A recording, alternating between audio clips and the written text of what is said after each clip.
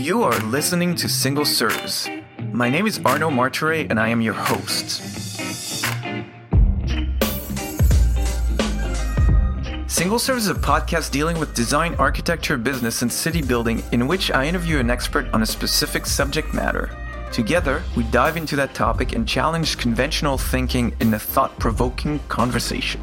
I sincerely hope that you will find these conversations as engaging as I did and learn a thing or two in the process. Don't forget to send us your comments, criticism, and praise. To do so, you can email us at hello@rvltr.studio or leave a comment online. You can also subscribe to the podcast on our website at rvltr.studio.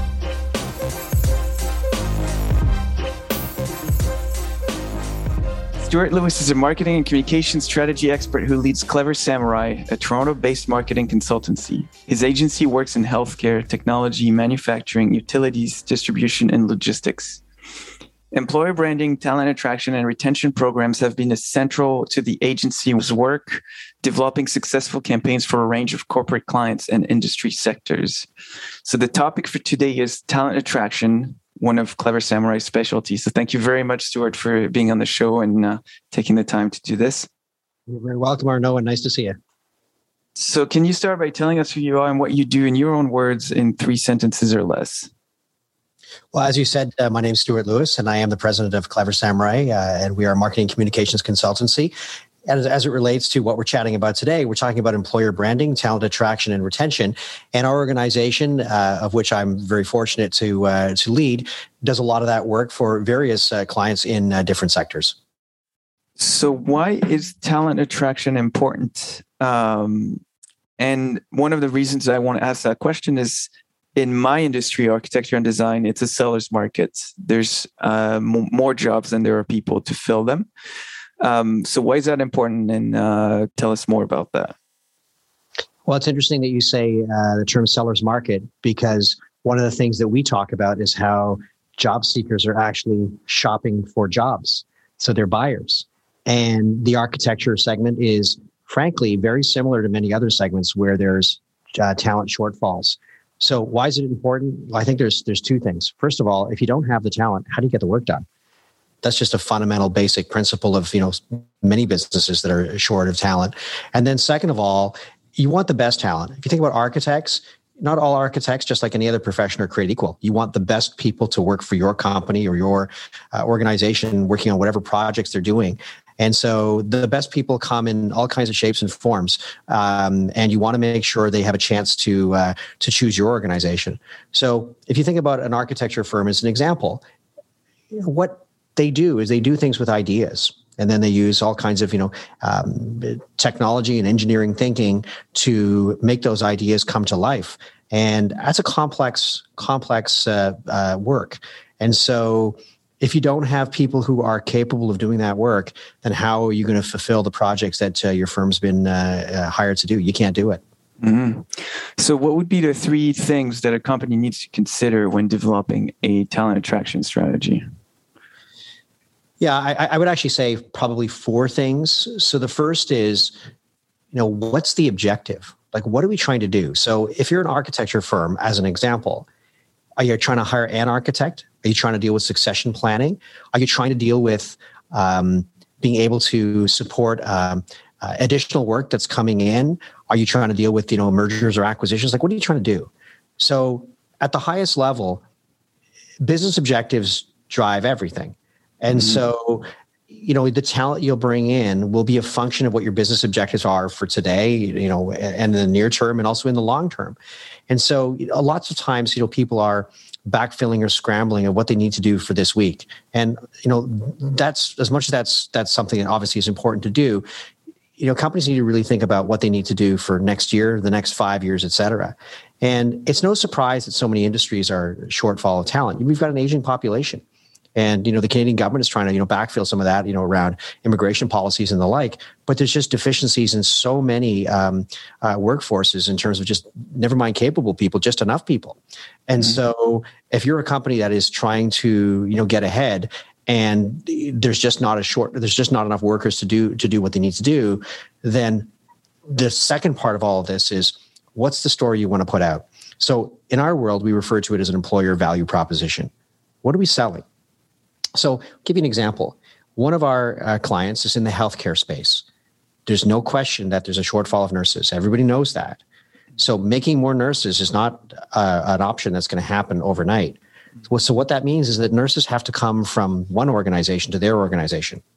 You don't have to convince someone to be a nurse. You have to convince somebody to be a nurse with our client. Mm-hmm. So that employer value proposition becomes very, very important. And as much as, compensation is an important factor in all of this, one of the things that's becoming increasingly more important is lifestyle. I think the pandemic has sped some of that up, but you look at how millennials view work versus, say, my father's generation or whatever, it's quite different. And my father worked for the same company for over 40 years. And, who works for companies for more than 40 years anymore? It's not often. So you're lucky if they stay 4 years.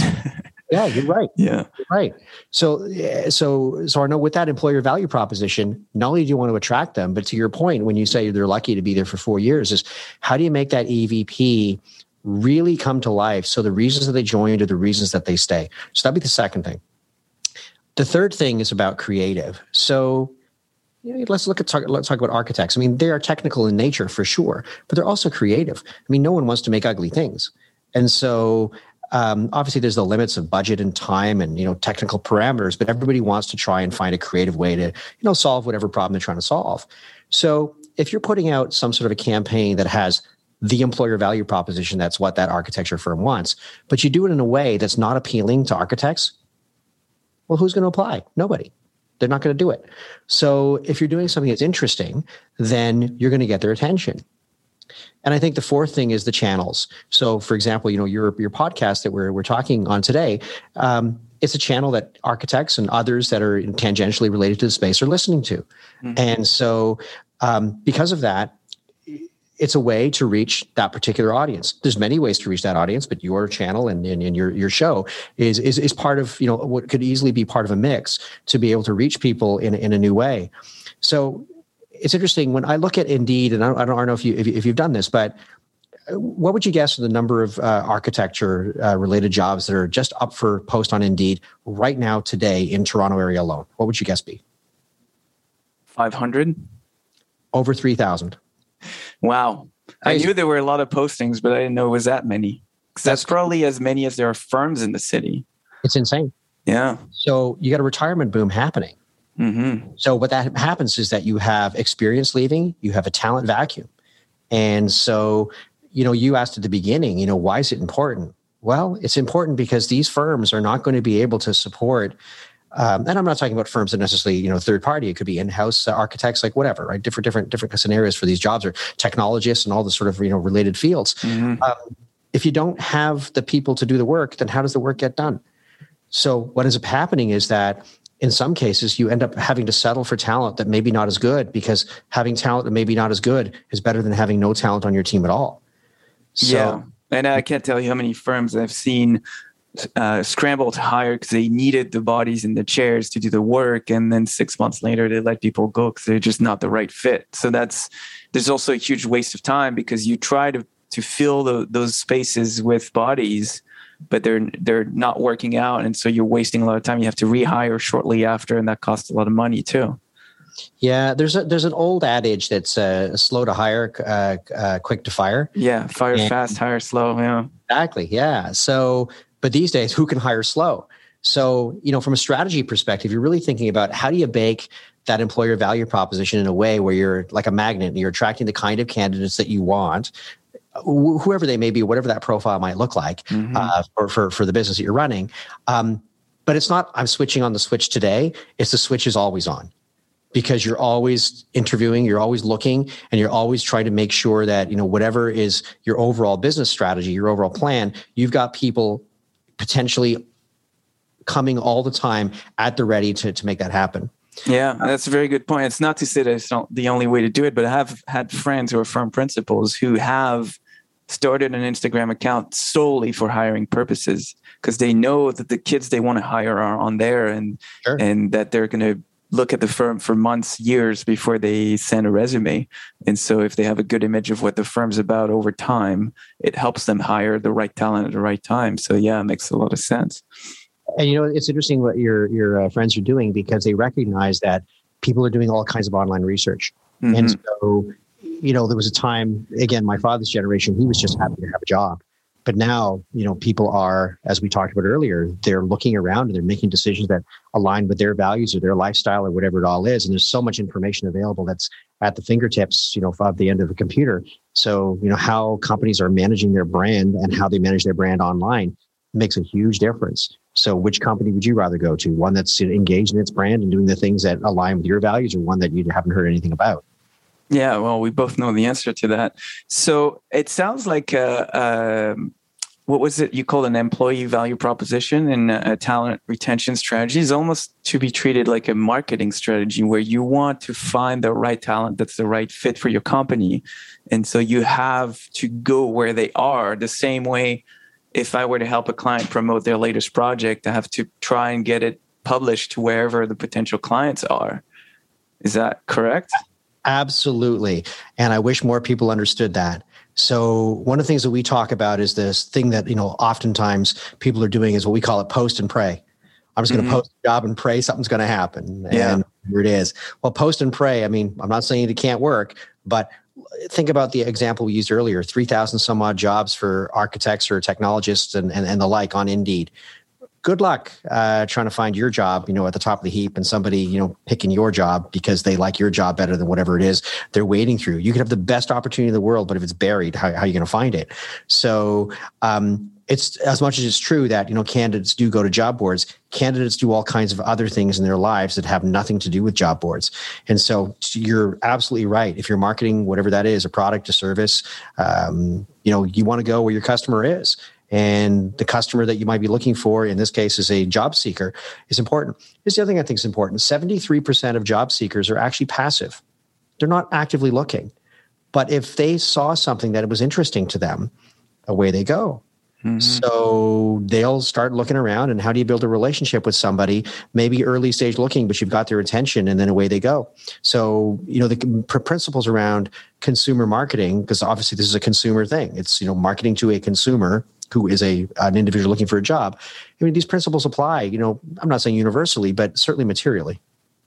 Yeah. And so I guess they would be different for every company. But what are some of the things you can point out to for firms to start doing to stand out? Because you said, you go on Indeed and there's 3,000 other jobs you're competing against. Not only you're looking for the right talent, but there's 3,000, or let's say even half of that, 1,500 people that are looking for the same talent.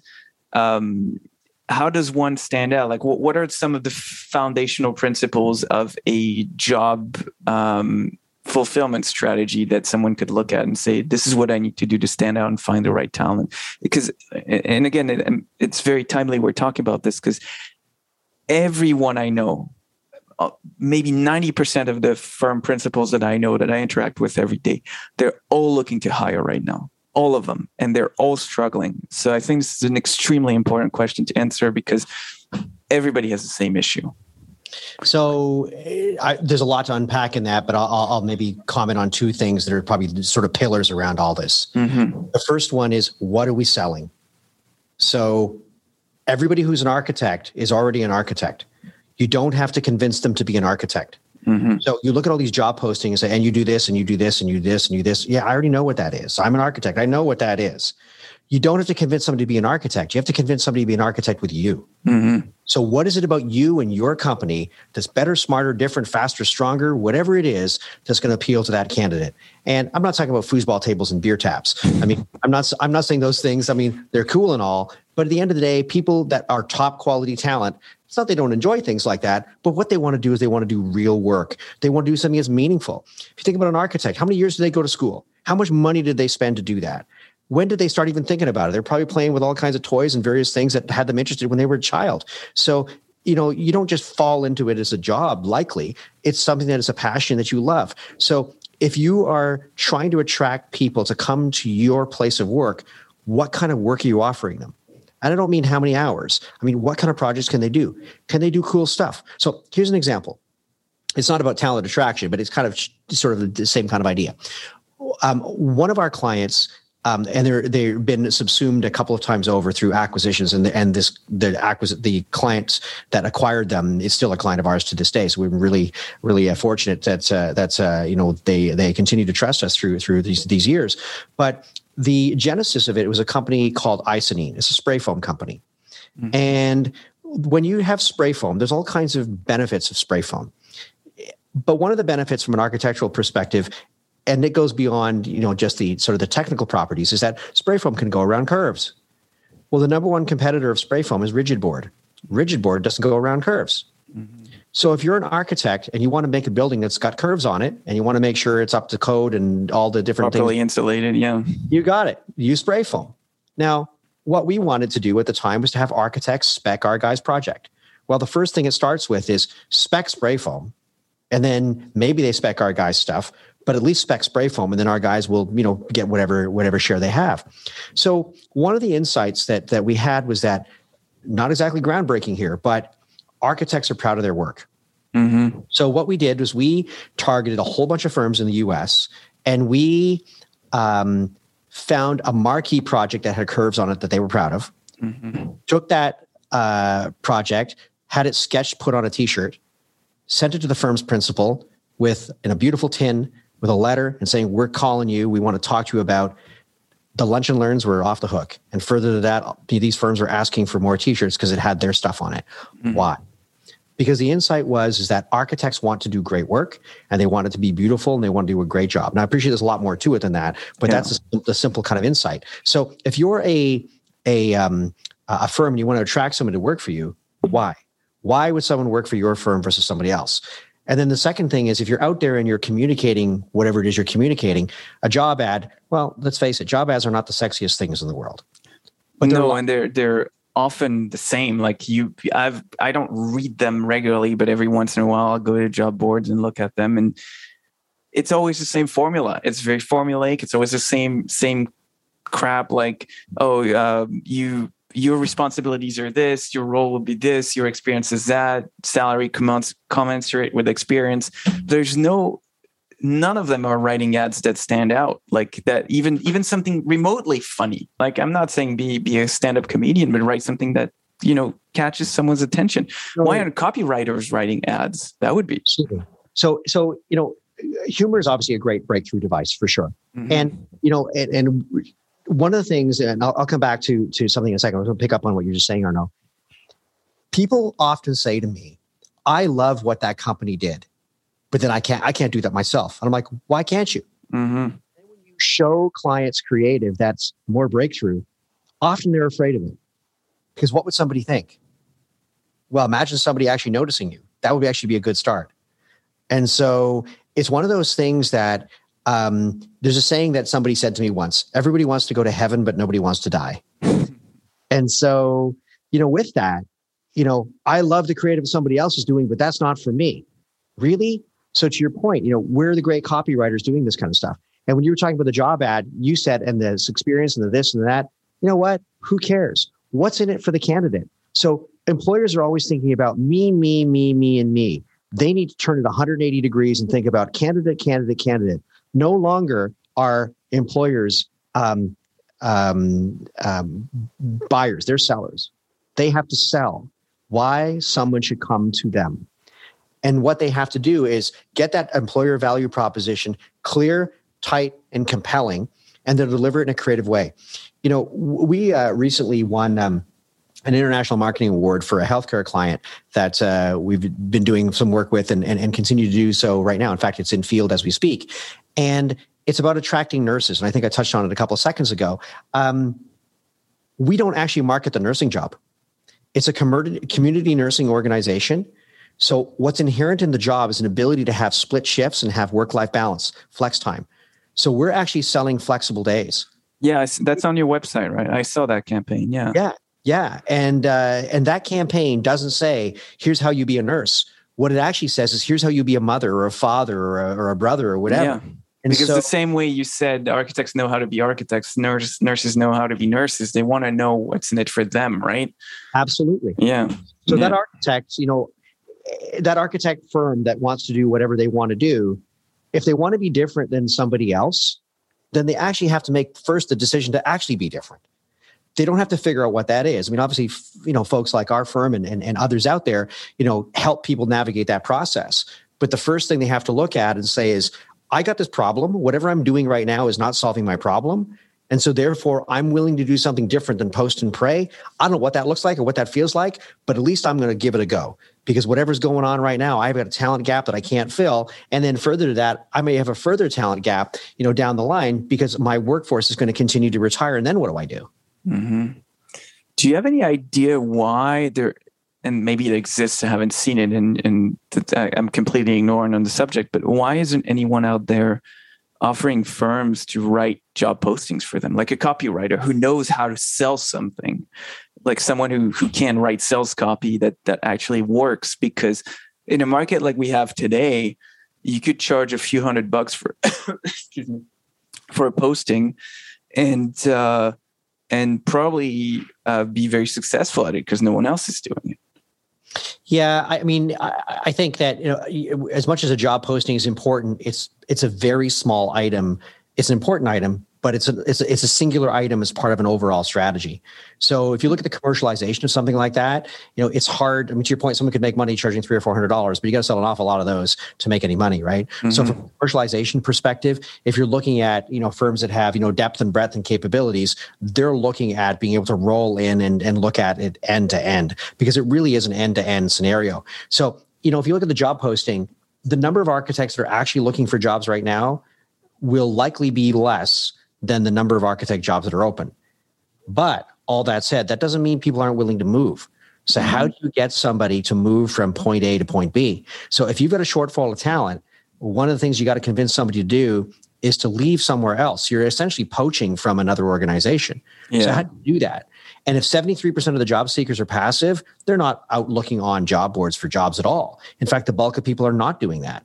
So how do you interrupt them in their day, wherever they may be doing whatever they're doing, and you can get to them? Mm-hmm. And then with that, this isn't a job posting. This is a story. And so what's the story that your organization needs to tell that is true? Because if it's not true, people are going to find a disconnect. And to your point earlier, they're going to leave and they're not going to like it. So that's not going to work. So you either fire them because they're not right, because you've made the wrong hire, or they're going to leave you because you misrepresented what you're about.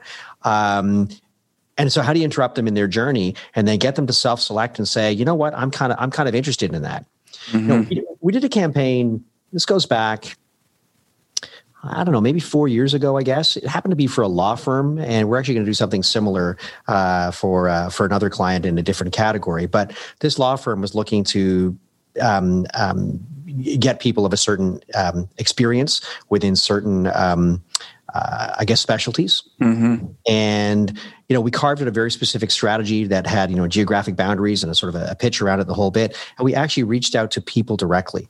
And, so it was a little bit headhuntery, but there were some nuanced differences from it. Very, very successful. So, but that was a decision that this law firm made, that we were willing to, put our neck out there and reach out and target the talent that we want highly specifically to fit the needs that we need as an organization to do what we've got to do. Mm-hmm. And not one job post involved at all. So I think there's lots of different ways to do things. But what's right for one company may not be right for another. Yeah. And so one thing that I wanted to touch on, and I've seen it for as long as I've had a career, which is about 12 years, people often leave a job for quote unquote greener pastures, generally for better pay. But especially during COVID, we've seen some of that backfire, what some people have called a great resignation, and realizing that better pay is not necessarily everything else being equal, not necessarily better, leading to what you call the great regret. What can companies do to address that, and what are the issues or challenges associated with that phenomenon? Well, I think one of the things that happens is that companies, I think it's changing a lot in fairness, but they become complacent. So they realize that they have to realize that they're the value of their business. So, you look at certain types of jobs. So you look at floor workers in manufacturing plants. And let's say they're labor that doesn't require significant technical training. So you're talking about lower cost labor. When you're an industrial complex and you've got 50 companies in that area that are all more or less the same, you can move from building to building. And you can just do the circuit, and you can go for your $2,000 extension bonus or $5,000 signing bonus, whatever it is, and do laps. And so sometimes people are doing that. So how do you be preemptive? Well, you be preemptive by being preemptive. So what's the strategy that you need to put in place in order to be preemptive? How do you listen to your employees? How do you make sure they are valued? I don't mean lip service. I mean really feel valued. Yeah. So everybody wants to feel valued, and you're not going to keep everybody, because some people it's just not the right fit on both sides, perhaps. But being preemptive means, and I don't just mean acting, but being seen to act in a genuine fashion. So if you're an employer who is genuine about what you're doing and you're being proactive and preemptive about it, you're not going to have that problem. We had a client that another one actually got acquired some time ago, but they were the largest non-union electrical contractor in Ontario. And the union, came all the time and said, we'd like to try and get your, team to sign up for the union. And the employees of this organization never said yes. Why? Because their employer, privately held business, understood the game and understood that, here's what I need to do to keep my employees happy, and did any number of things to make that happen. Compensation was part of it, but it wasn't the only thing. And so what do? You do it before it actually happens. And you do it genuinely and honestly, because your employees are, maybe not partner by contract, but they're a partner in the success of your business. And in a market where talent is at a premium, especially great talent's at a premium, you want to make sure that you're keeping your people happy, and most importantly fulfilled in what they're doing. Because if they're fulfilled in what they're doing, they're going to do more of it. You look at situations like architects where they invest a lot of time, money, and education to accomplish, just the ability to do this career. I mean, it's quite an achievement just to be able to be able to stamp a drawing and to get there. They've got mobility; they can go anywhere. And as we talked about earlier, with 3,000 some odd jobs in Toronto alone, I mean, someone could have a job in a week. So the employers that have them right now is, what are they doing to show them the appreciation and love they need? And it goes beyond money. Sometimes money, you don't have it. I mean, it is what it is, but you can do lots of other things. And I think one of the things that happens is that, employee surveys, as much as people go, it's an employee survey, it's another one of those things again. Well, it's incredible what they'll tell you. And what it is that you may, what you might learn. I guess if you ask the right questions, yeah. Yeah, but you got to be prepared to act on it too. Yeah, right? Of course. Everybody says, but I don't care. Well, then fine. Then you reap what you sow, right? So you've touched on that briefly, but for employers, is it ever a good idea to try and attract your competitors' employees?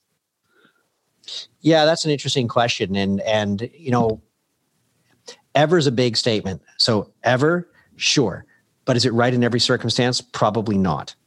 So it really depends on where your business is going and how committed you are to being assertive around that particular strategy. In effect, anybody who posts the job ads that you're referring to is taking employees from someone else anyway. It's just not overt. So the difference is that if you're being overt about it, then that would be a different thing. So for example, this industrial area that we were referring to that has, these 50 hypothetical companies all in the same area. If you're to run geofence advertising and say, everybody come over to our company and leave where you're at, it's going to show up on everybody's phone and everybody's app. Well, does that mean like war? Yeah, it does. So you have to be prepared for the consequences of that. But if you're prepared for the consequences of that and you believe that's a strategy that you want to employ to be successful, then, have at it. But you got to really think it out, because that the other company who is potentially leaving their employees, they're going to counter. And then where do you go with that? So I think it's one of those things that recognizing the labor market has mobility in it anyway. It happens because it happens. It just doesn't happen overtly. So when you're doing it overtly, it's kind of a different thing. So, one of the things that we've been doing is we've been running ads for our community nursing client on geofence. And so what happens is if you're working a night shift at Hospital X and something shows up because you're surfing around and you see something for community nursing that might interest you.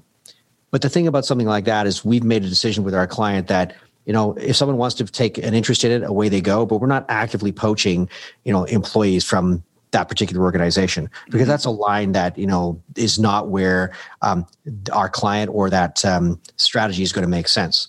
So what's good for one is not necessarily good for another. You just got to be aware of the consequences, both the good and the bad of doing it. Yeah, that makes sense. There's another topic I want to touch on, because I think it's going to become even more prevalent in the future. It's the use of AI as a recruitment tool.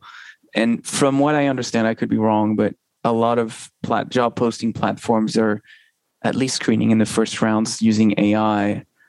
So if that's the case, and I don't know how much you know about that, and they use that to separate the wheat from the chaff, how can employers and employees prepare for that change in the way they post and respond to job postings?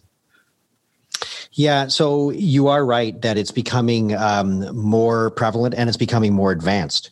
So I think there's two sides to it. There's the employee side and the employer side. Let's talk about the employee first. Mm-hmm. So what happens is that employees are now force fit into various systems, various ATS and the like, that will basically reject their application if it doesn't meet a set of criteria or it's not formatted properly, whatever. Can you define ATS?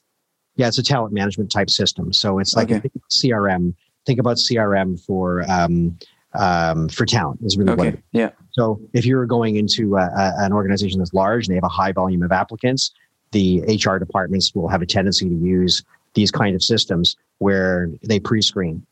And so they're cumbersome for employees.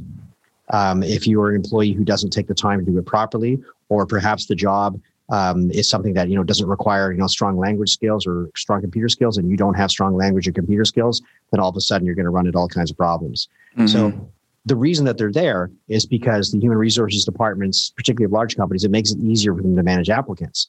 But the downside is that the abandonment rate is enormous. You're talking like 90% abandonment rate on some of these systems is brutal. So what they're doing is they're missing out on all kinds of potential candidates who say, this is a pain, or I can't do it, or I'm out. So if you are wanting to streamline the labor on the management of the applicants, it's got an advantage because obviously it makes it easier to parse various kinds of applicants. But the downside is, what are you losing because that's in place? So there's arguments to be made on both sides. Obviously, the software providers who build these things, think they're great and wonderful because obviously that's their business to try and sell them. And in fairness, there are huge advantages to them. Yeah. The advantage is that it's not perfect. And, candidates just like, why do I want to do this?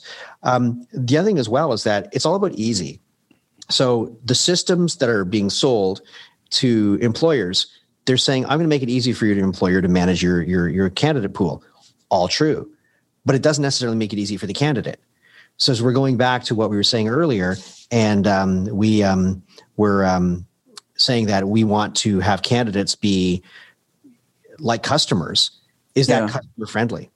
So how do you want to look at it? So you've got this sort of this balance where the HR departments are saying, I need to make my life easier, but I need great talent. And then you've got candidates who are saying, I'm not going to go through this process because this is a pain in the neck. Mm-hmm. Now, when you talk about things like personality profiling and behavioral assessments, those other kinds of diagnostic tools, that gets beyond our realm of expertise because that goes, beyond marketing. But, those types of diagnostic tools are extraordinarily helpful in terms of me being able to make, decisions on the kind of candidate profile that you're looking for when you're actually going through the hiring process. So I think that, your broader question is AI beneficial? And the answer is absolutely if it's done smartly. But I think that there are some downsides, like there is with anything, in using something that, you just have to recognize what you're dealing with.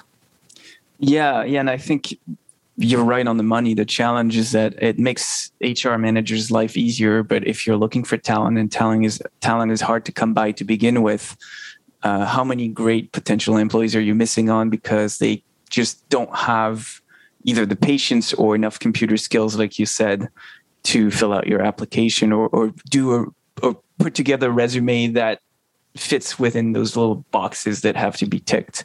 I think that's a huge issue. Do you think AI is going to be 100% managed or hiring is going to be 100% managed by AI in the future? Or is that there's always going to be a human element?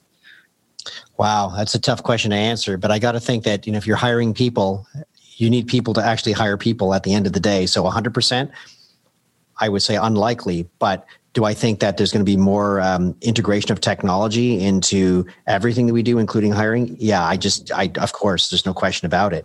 And if you also think about even where talent wants to go, there's a survey I was looking at actually this morning where Gen Z, they are interested in arts and recreation as the number one choice, and technology the number two choice. So if you've got more and more people getting into technology fields, they're going to be advancing technology at an even more rapid pace than it is now. So I don't see how that could not touch HR just like it touches everything else. Yeah, good point. I think that's all for the questions I had for you today. Is there anything else, any last thoughts you'd like to share with the audience, or maybe some tips for them how to go about finding and retaining the right talent? I think the biggest thing I can say is if what you're doing is not working effectively enough, then you need to think about doing something else. And Arnaud, you said earlier, how do you stick out of the crowd? Well, you stick out of the crowd by actually doing something different than somebody else. And so you don't have to know what that different is. I mean, there's people, like us and others that, know how to do that. But the first decision is maybe to do something different. And if what's going on is working for, the architect firms or whatever, then have at it. But if it's not, then look at a fresh approach, particularly if others are not. You think about what we talked about at the beginning about why is talent attraction important. It's competitive advantage.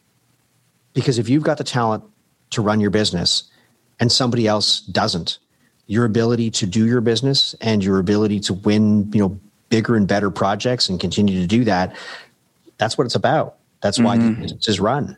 And if talent is the good talent is the barometer of what's going to make one business more successful than another, then that's a strategic imperative. And I would say to the firm's principals, and what are you doing about it?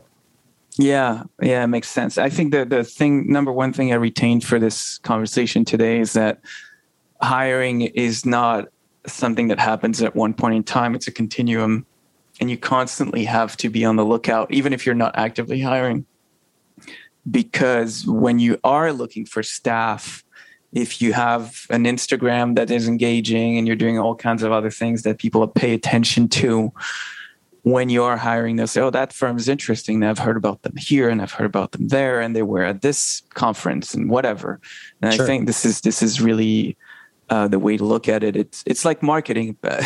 How many times I have clients who think that they can do a push for 3-6 months and then turn off the tap and be done with it and think that it's going to work for the next 10 years versus understanding that marketing is an ongoing thing. You constantly have to put yourself out there. That's what I retained from this. Yeah, I would agree with all of that. Cool. Well, I want to thank you very much for your time and generous insights. And hopefully this is the first of many conversations. Fantastic. Arnaud, thanks so much.